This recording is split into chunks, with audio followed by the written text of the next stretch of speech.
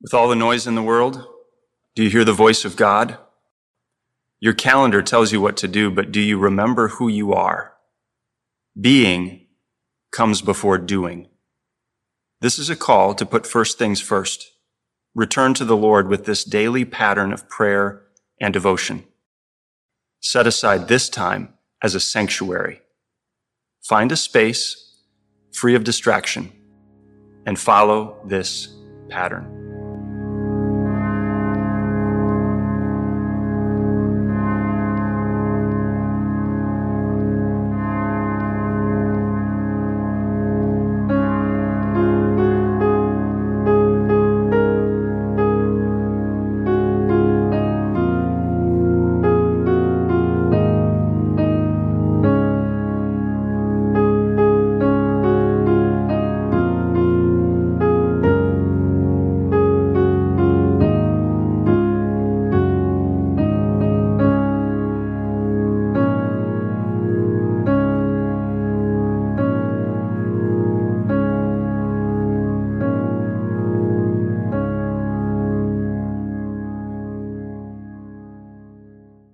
I know many of our listeners are from outside of St. Louis, Missouri.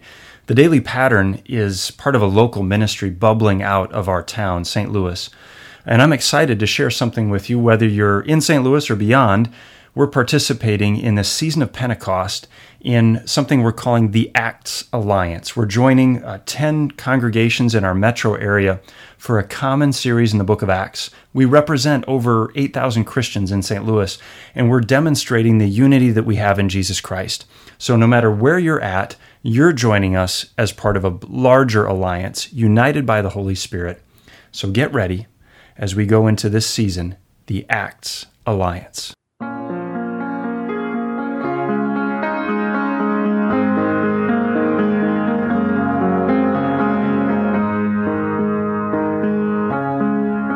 In the name of the Father, and of the Son, and of the Holy Spirit.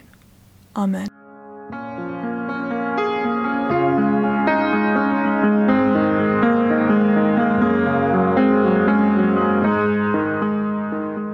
Prayers for my close Christian community.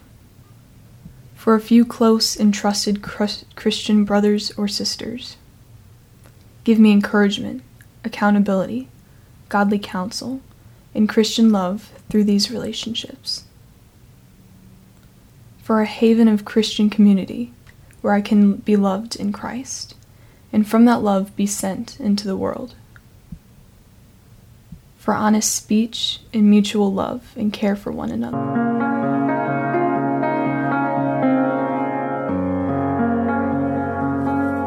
Today we finish up week 3 of our Acts Alliance, our reading from Acts chapter 11, verses 17 and 18.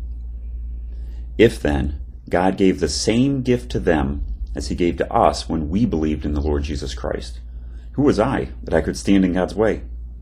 When they heard these things, they fell silent, and they glorified God, saying, Then to the Gentiles also God has granted repentance that leads to life.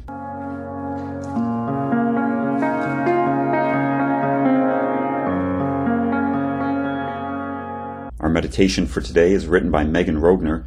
Megan writes, One of the things I've thought a lot about this year is the difference between diversity and inclusion. Diversity is a state of being, it's variety, but inclusion requires action. It means ensuring that diverse people belong. I generally feel like I belong wherever I am. It's rare that I go to places where I do not see plenty of other people who look like me, dress like me, speak like me, and share many of the same experiences. This is true for the media I consume as well.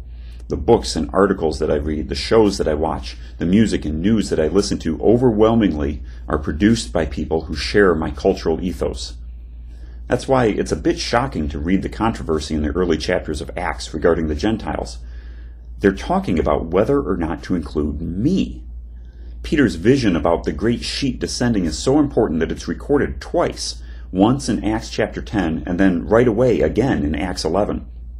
The repetition emphasizes the enormity of the shift that was happening in the early days of the church.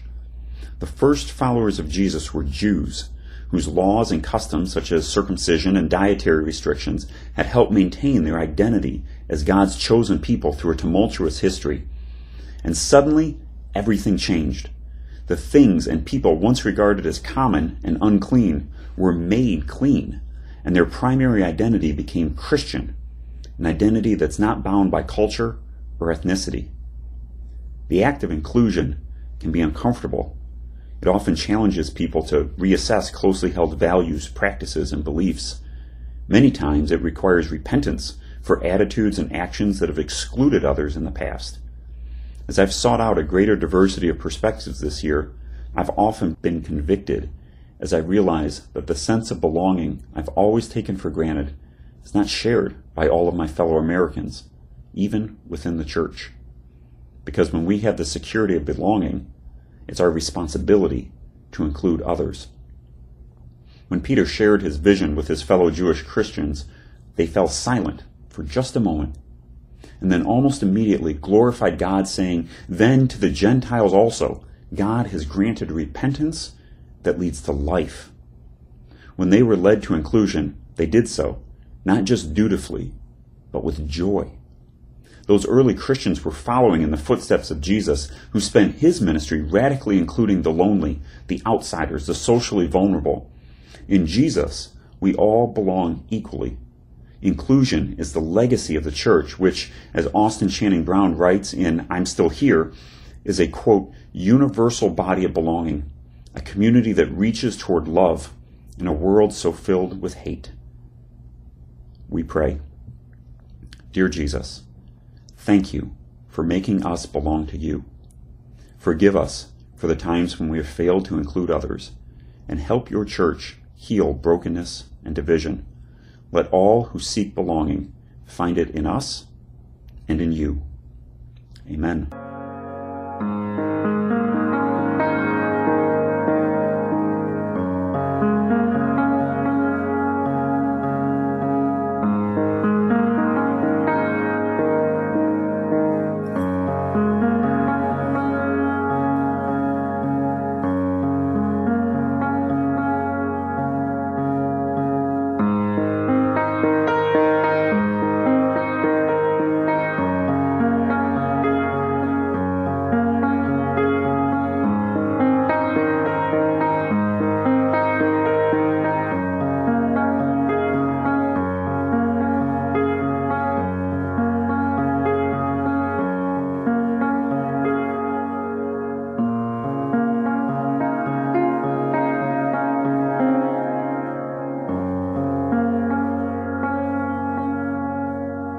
The grace of the Lord Jesus Christ, and the love of God, and the fellowship of the Holy Spirit be with you all.